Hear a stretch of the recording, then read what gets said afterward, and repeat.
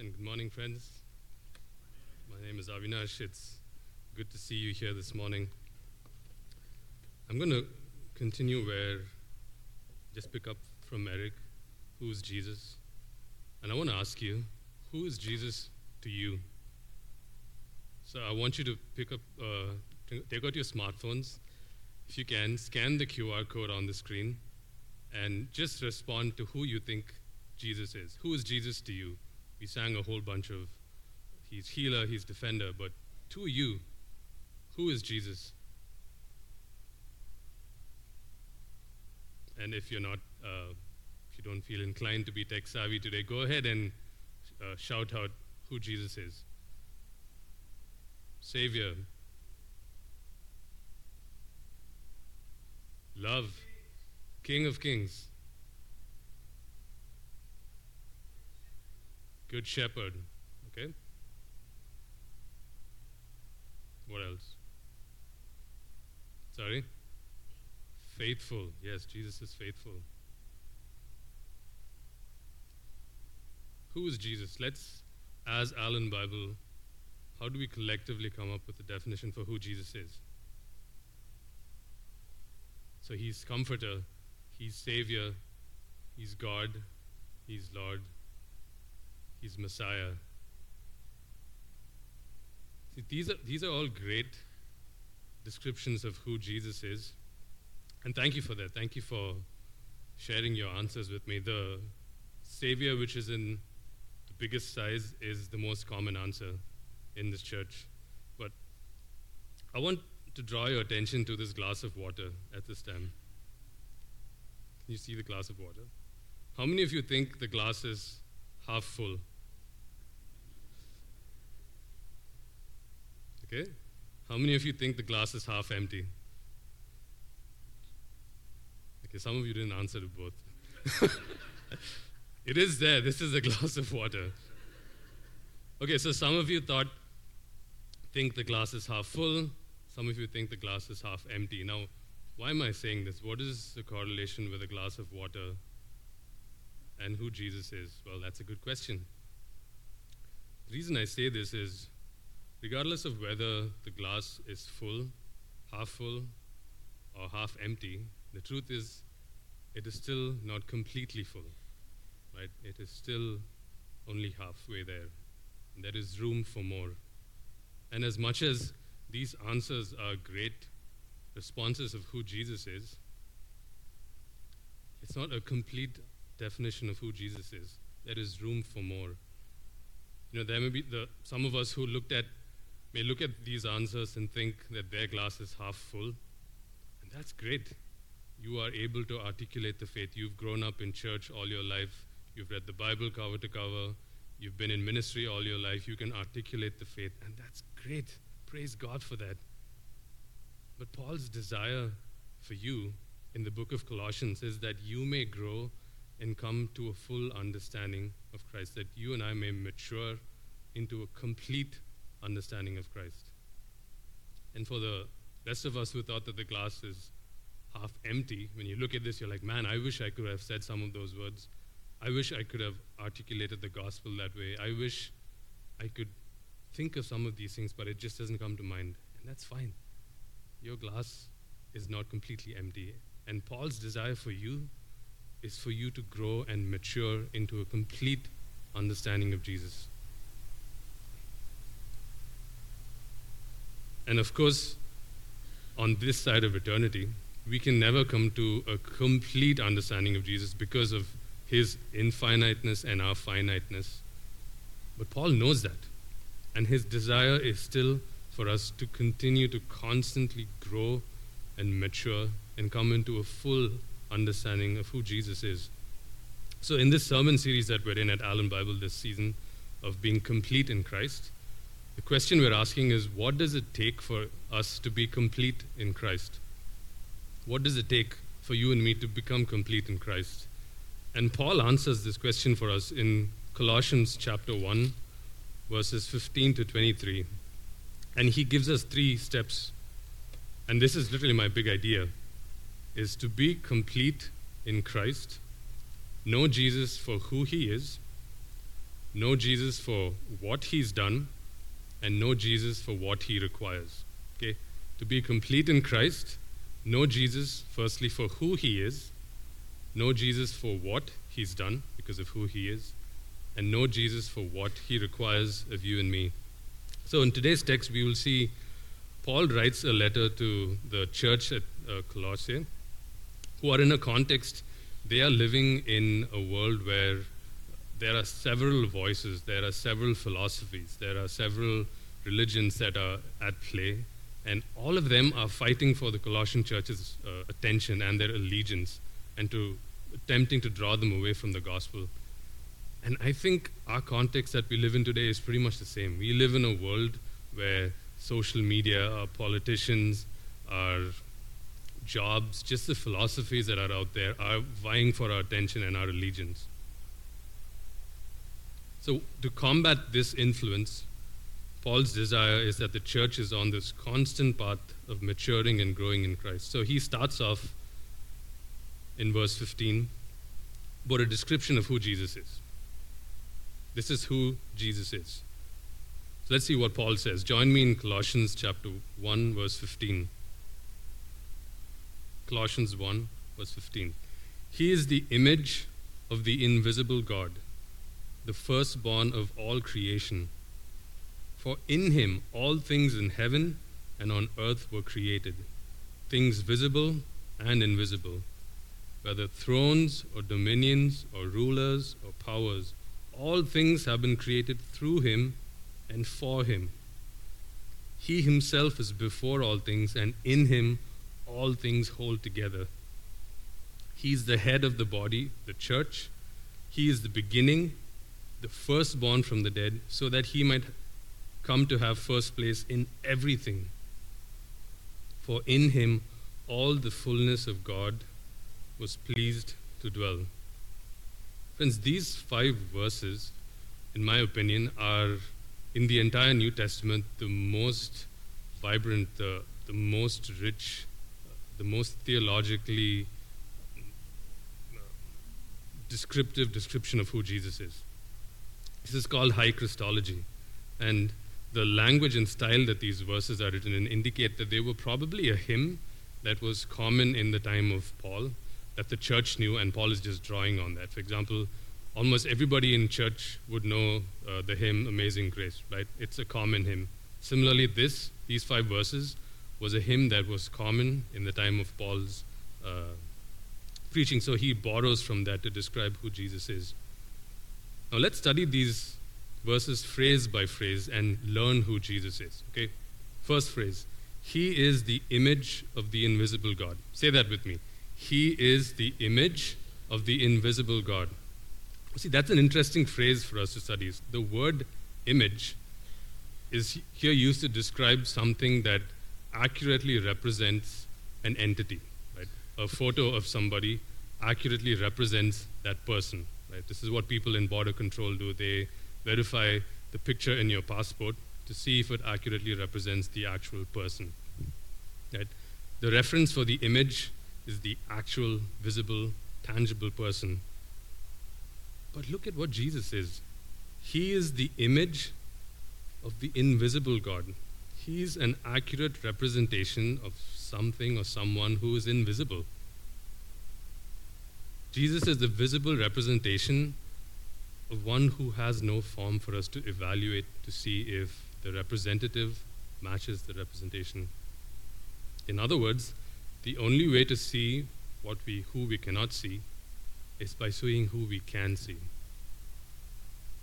The only way to see the Father is through Jesus. And this is what John says in John chapter 14, verse 9, where Jesus says, "Whoever has seen me has seen the Father."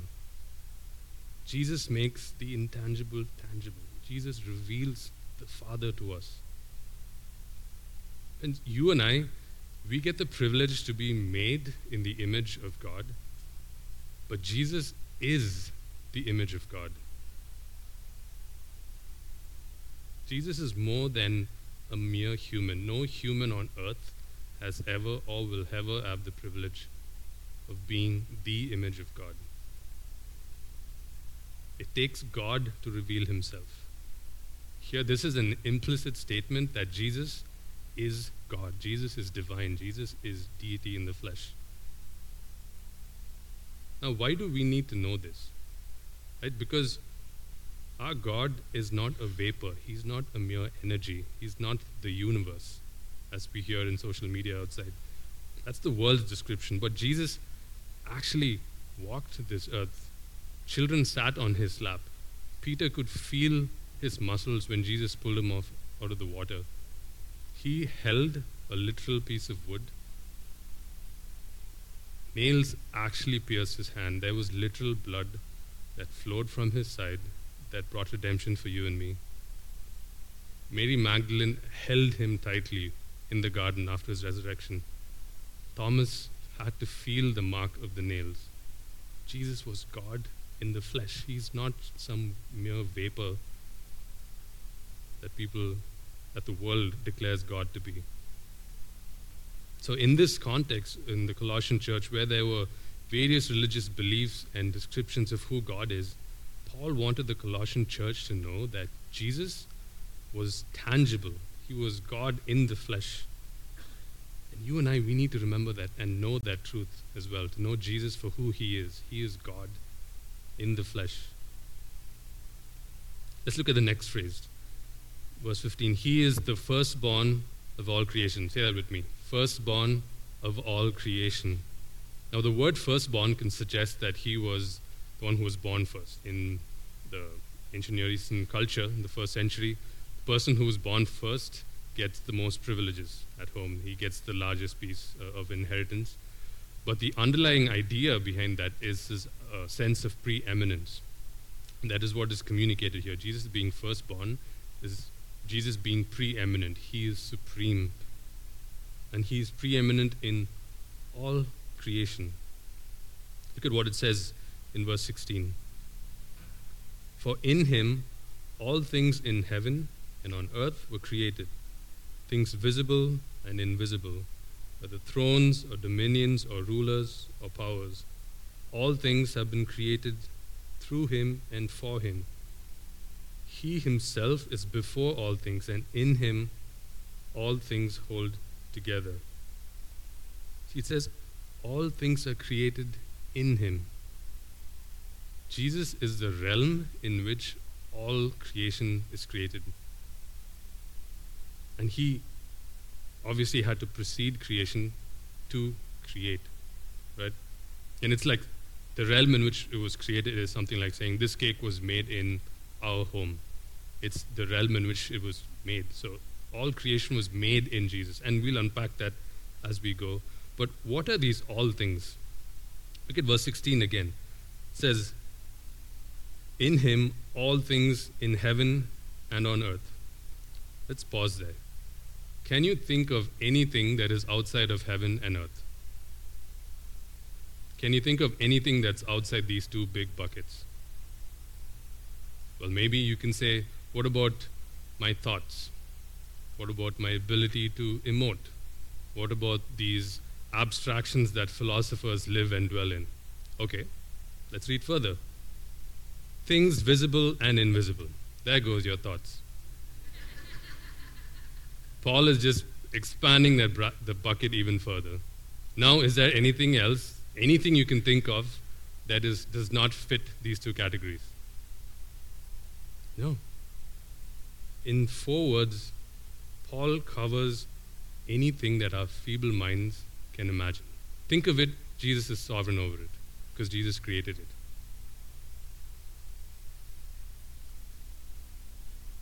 In this context, when we read the words visible, invisible, thrones and dominions and rulers, the language is speaking of the cosmic realm. It's speaking of powers that are not visible to our eye. It's the powers and principalities in this world. And Paul is saying that Jesus is in control of the cosmic realm.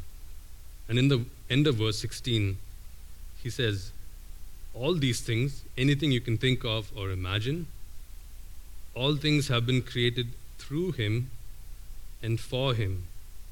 Through him and for him. Jesus was the intermediate means through which all of creation was made, and it was created for Jesus. Jesus was not only involved in creation, but all creation belongs to him. He's the owner of everything.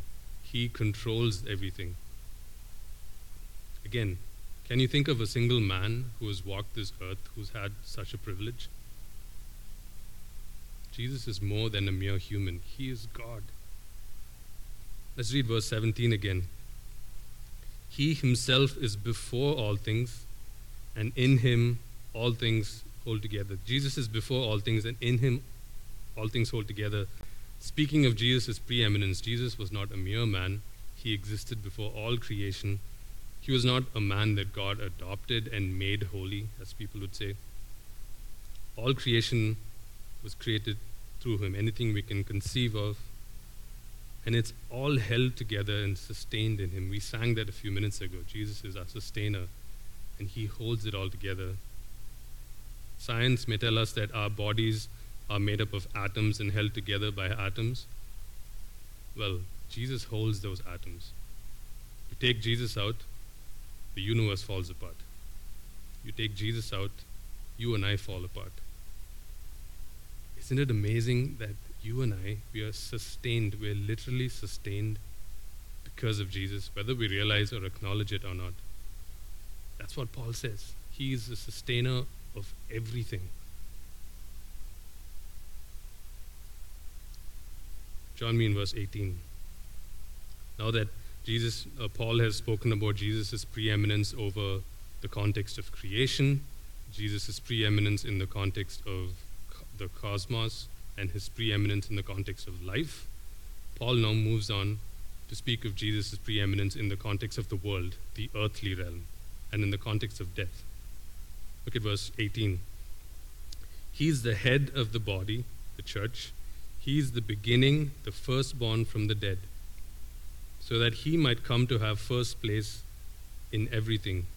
Now, if you ever had a doubt who the head of the church is, it's not Buddy or Mike, it's Jesus. Jesus is the head of the church. And he is the firstborn from the dead. Say that with me. Firstborn from the dead. There's that word again, the firstborn. The sense of preeminence. But here it also communicates the sense of being the first person to rise from the dead. Sure, there have been other people in the Bible who have risen from the dead, for example, Lazarus, but he died eventually. Jesus is the only human who died and rose again and will never die again. He's the firstborn from the dead. He's preeminent over death because he destroyed death in his resurrection. Again, can you think of any category apart from life and death? Think about it. Jesus is sovereign over life and death. No mere human, again, has ever held that position. Jesus is more than human. He is God in the flesh. Paul is going again and again because he wants us to let this truth soak in and sink in that Jesus is God. And why?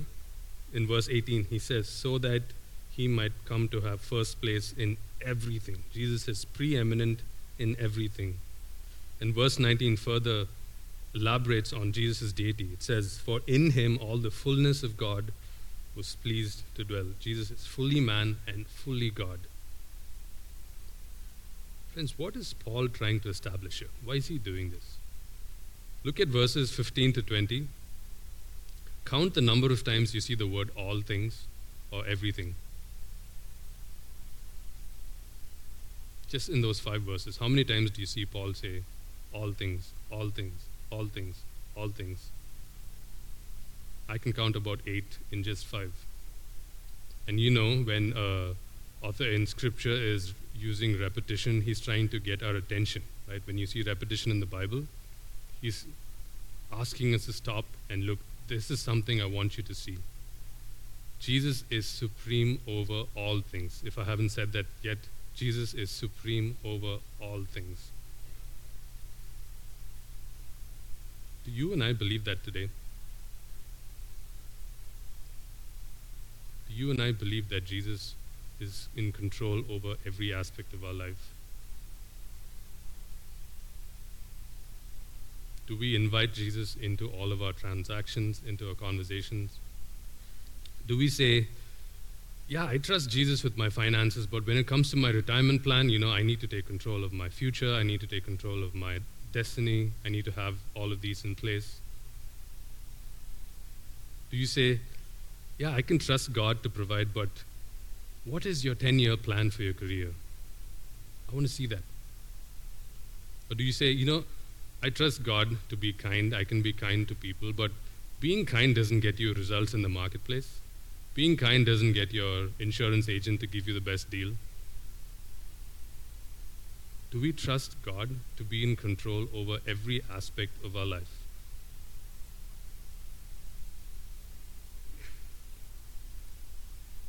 My biggest area of struggle in this is in the area of finances. Being in seminary and being a part-time employee, I'm constantly thinking of how do I engineer situations to make sure I have a constant flow of income. That's just what I struggle with. We've been married for about 6 years now, and for our entire marriage, I've only been working part-time and I've been a student. It's a miracle that she chose to marry me. And I'm constantly worried about, okay, how am I going to survive? But the truth is, these past 6 years, there hasn't been a single day where we've gone without food on the table. Jesus has constantly provided for us in unimaginable ways. We have crazy stories to tell you how Jesus has provided. There have been days where there have just been random envelopes with cash, and we haven't even told anybody about our need. We've just prayed. But I forget that.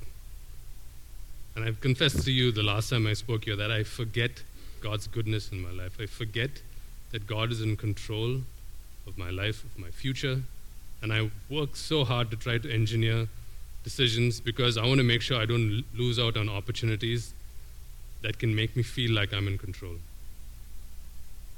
Friends, are there areas in your life where you feel like you need to control because you don't trust that God is sovereign in that decision? Would you trust Him to meet your financial situation? Would you trust Him in your marriage? Would you trust Him with your kids? Would you trust Him with your job search? Would you trust Him with your future, your retirement, your health? I want to invite you.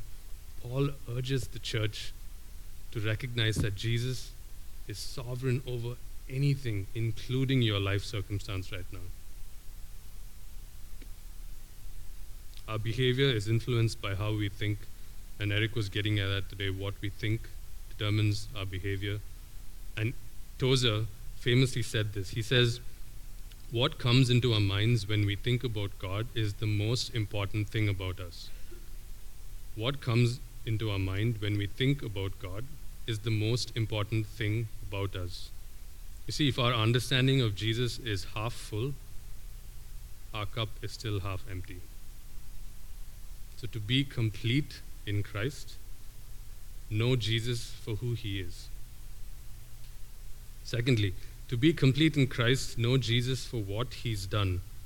Know Jesus for what He's done. Join me in verse 20. It says, and through Him, which is through Jesus, God the Father was pleased to reconcile to Himself all things. There's that word, all things again. Whether on heaven or in earth, by making peace through the blood of His cross. Jesus is the agent of reconciliation for all creation. Sin, you see, created a wall of separation between God and all of His creation. This included the cosmic realm as well. So, this sin, which had cosmic ramifications, needed a cosmic solution. And that was in Jesus Christ. Through the blood of Jesus on the cross, Jesus made it possible for us to see the Father. He made it possible for us to have access to the Father and be reconciled to the world. And He made it possible for all of creation to be reconciled to God because of His death, His burial, and His resurrection. This is what Jesus did. He reconciled. Now think about this for a second. We saw that Jesus is the creator. He's the sustainer of all life and of all creation. That is exactly what the devil attacked in the Garden of Eden. to remove the ability of Jesus to be the sustainer of all creation and to bring a divide. Did he succeed? I would say yes and no. He succeeded in the fact that sin brought an eternal separation unbridgeable by man between God and all of creation. But he failed in the fact that the world didn't collapse when sin entered the world. Why? Because sin could not outmuscle the grip of God's grace over his creation. See, when you and I sinned, we were still held together. We didn't just fall flat because God's grace sustained us in spite of humanity's sin. God's grace sustained humanity and all creation despite sin. And this is our story. Look at verse 21. And you, who were once estranged and hostile in mind, doing evil deeds. That was our past. We were all born in sin. We all lived under the grip of sin. But regardless of our recognition of it, Christ's grace still sustained us because we were his creation, because he loved us. We were estranged, hostile in mind, and doing evil deeds. Circle or underline the word estranged or alienated in your text. See, here it says, the hostility in mind led to doing evil deeds.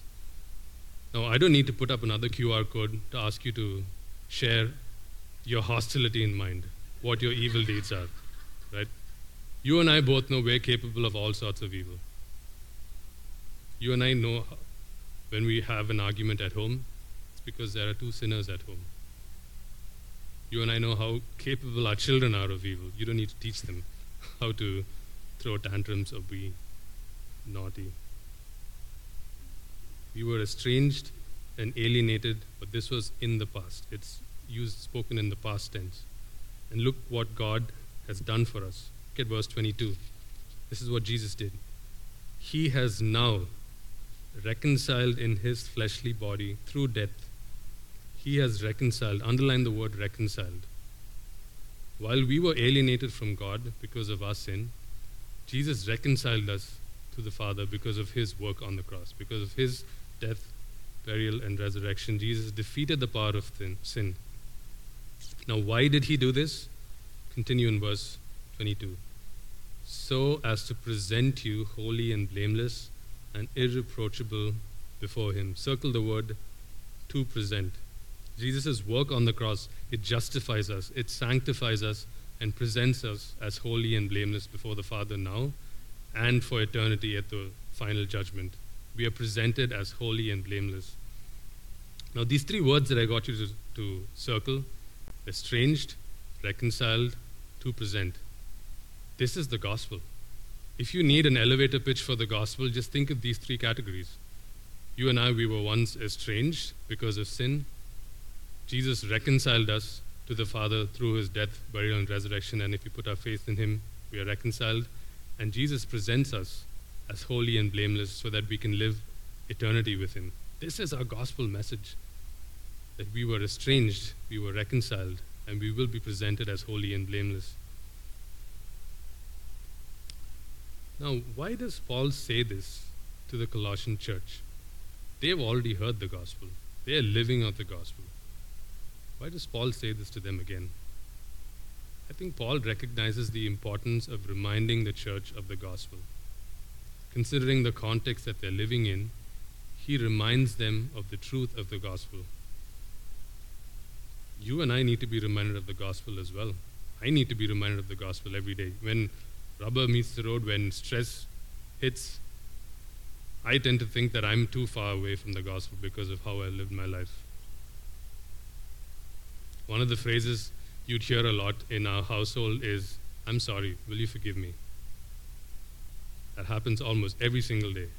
That is a reminder and rehearsal of the gospel. We forgive because Christ forgave us. And we are both sinners in a marriage. We need to remind ourselves of the gospel every single day. Especially the context that we're living in. where social media expects us to live these picture-perfect lives that we need to have, I don't know, we need to have made it in life through our careers, and with election season coming, politicians are fighting hard for our allegiance. The world tells you that if you don't have such and such things in your life, if you don't have this, if you don't have that, you're not worth it, that we need to be our own product. In the context of all of that noise, friends, we need to be reminded of the gospel, that we have worth simply by being children of God. You see, filling our cups with the philosophies of this world is not what's going to get us to be complete in Christ. To be complete in Christ, know Jesus for what he's done. And again, if there's anyone here who does not know Jesus for what he's done, I want to encourage you and invite you to consider who Jesus is. Consider what he's done on the cross for your sins. That because of his love for you, he sustained you, and he continues to sustain you, and he draws you towards a relationship with him. And if there's something you'd like to talk about, we are here, the leaders of the church are here. Kathy and I are more than happy to talk to you about who Jesus is. To be complete in Christ, know Jesus for what he's done. So far, we've looked at Paul's teaching of to be complete in Christ, know Jesus for who he is, know Jesus for what he's done. Finally, know Jesus for what he requires. Look at verse 23. Provided that you continue securely established and steadfast in the faith, without shifting from the hope promised by the gospel that you heard, which has been proclaimed to every creature under heaven. I, Paul, became a servant of the gospel, provided you continue securely established in the faith and steadfast without shifting from the hope promised by the gospel. See, what the Lord requires from us is to be established in the gospel, is to be grounded in it, is to be surrounded and anchored by the truth of the gospel. Because he knows that the Colossian church is capable of drifting away. Look at what he says in chapter 2, verse 4. I am saying this so that no one may deceive you with plausible arguments. Because it's easy to be deceived by arguments which sound real, which sound like they're truth coming from Scripture. Again, look at chapter 2, verse 6. Continue to live your lives in him, rooted and built up in him, in Christ, and established in the faith, just as you were taught, abounding in thanksgiving. Paul teaches the church that they are to remain in Christ. They have to be anchored in Christ. That's remaining in Christ is a key aspect of growing in maturity, to growing in completeness. While God's grace has redeemed us, it does not give us the freedom to live a licentious life, taking his grace for granted. Paul speaks of our responsibility. In the context of God's sovereignty that we saw in verses 15, Paul speaks of man's responsibility also. That is always both of them together. God's sovereignty works together with man's responsibility. The work of God demands us to work for God, to remain in God. So what can you and I do to keep ourselves from wandering? What can you and I do to remain grounded and established in the truth? Well, we can start by reading Scripture, by knowing what the truth is, by familiarizing ourselves with the truth of the Word. You know the age-old saying, to recognize the counterfeit, you know what's the original, right? Stay grounded in truth by recognizing what's in Scripture. And another thing is, we need to be able to recognize when we're being drawn away. Do we know the Scripture enough for us to recognize when our favorite podcaster or YouTubers are veering away from the truth? Do we know enough Scripture to know that our politicians are veering away from the truth? We need to be familiar with what the Word of God says. And we did a little of that today when we verbalized these phrases about who God is, about who Jesus is. Try to memorize that. Try to internalize that. If you need to, take printouts and keep it in your dining table, in your bedroom, in your bathroom, wherever you can. Surround yourself with Scripture. As Paul says in Colossians 3, verse 16, let the word of Christ dwell in you richly. For you to dwell in God, let the word of Christ dwell in you. And more often than not, we are less likely to recognize when we have moved away or been drawn away from the truth. If you've ever been to a beach, if you've been playing in the water, if you get up, it's only when you turn and look at the shore do you see how far you've strayed. Right? We don't often recognize that we've been moving slowly away from the center. And that could be true of our lives today. And the only way to check that, the best way to check that, is by being in community. By being in community with one another in the church. By being in community groups. If we want to take maturing in Christ seriously, we need to have people speaking into our lives. All the men in this church, who do you have? Who are the other men in your life who can speak truth to you, who can confront you, who can convict you, who can encourage you? And all the women, where are the other women in your life who can do the same, who can speak truth into your life, who can convict you, who can encourage you, and lead you in the path of righteousness? We need one another. The church needs one another so that we can together grow and mature in Christ. And sometimes it's just reminding yourself that God is in control of your situation.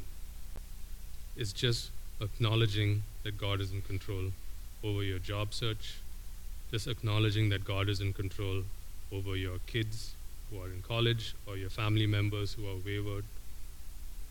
Just acknowledge that God is in control over your health, over your future. Sometimes it's a simple invitation to just trust and obey, that God is sovereign. And if you're still uncertain about what trusting or remaining in faith looks like, talk to the leaders in your church. Talk to Buddy, talk to Mike, talk to Jacob. They're here to speak with you and to listen to your unique story and encourage you to understand how you, in your situation, in your life, can remain grounded in the truth.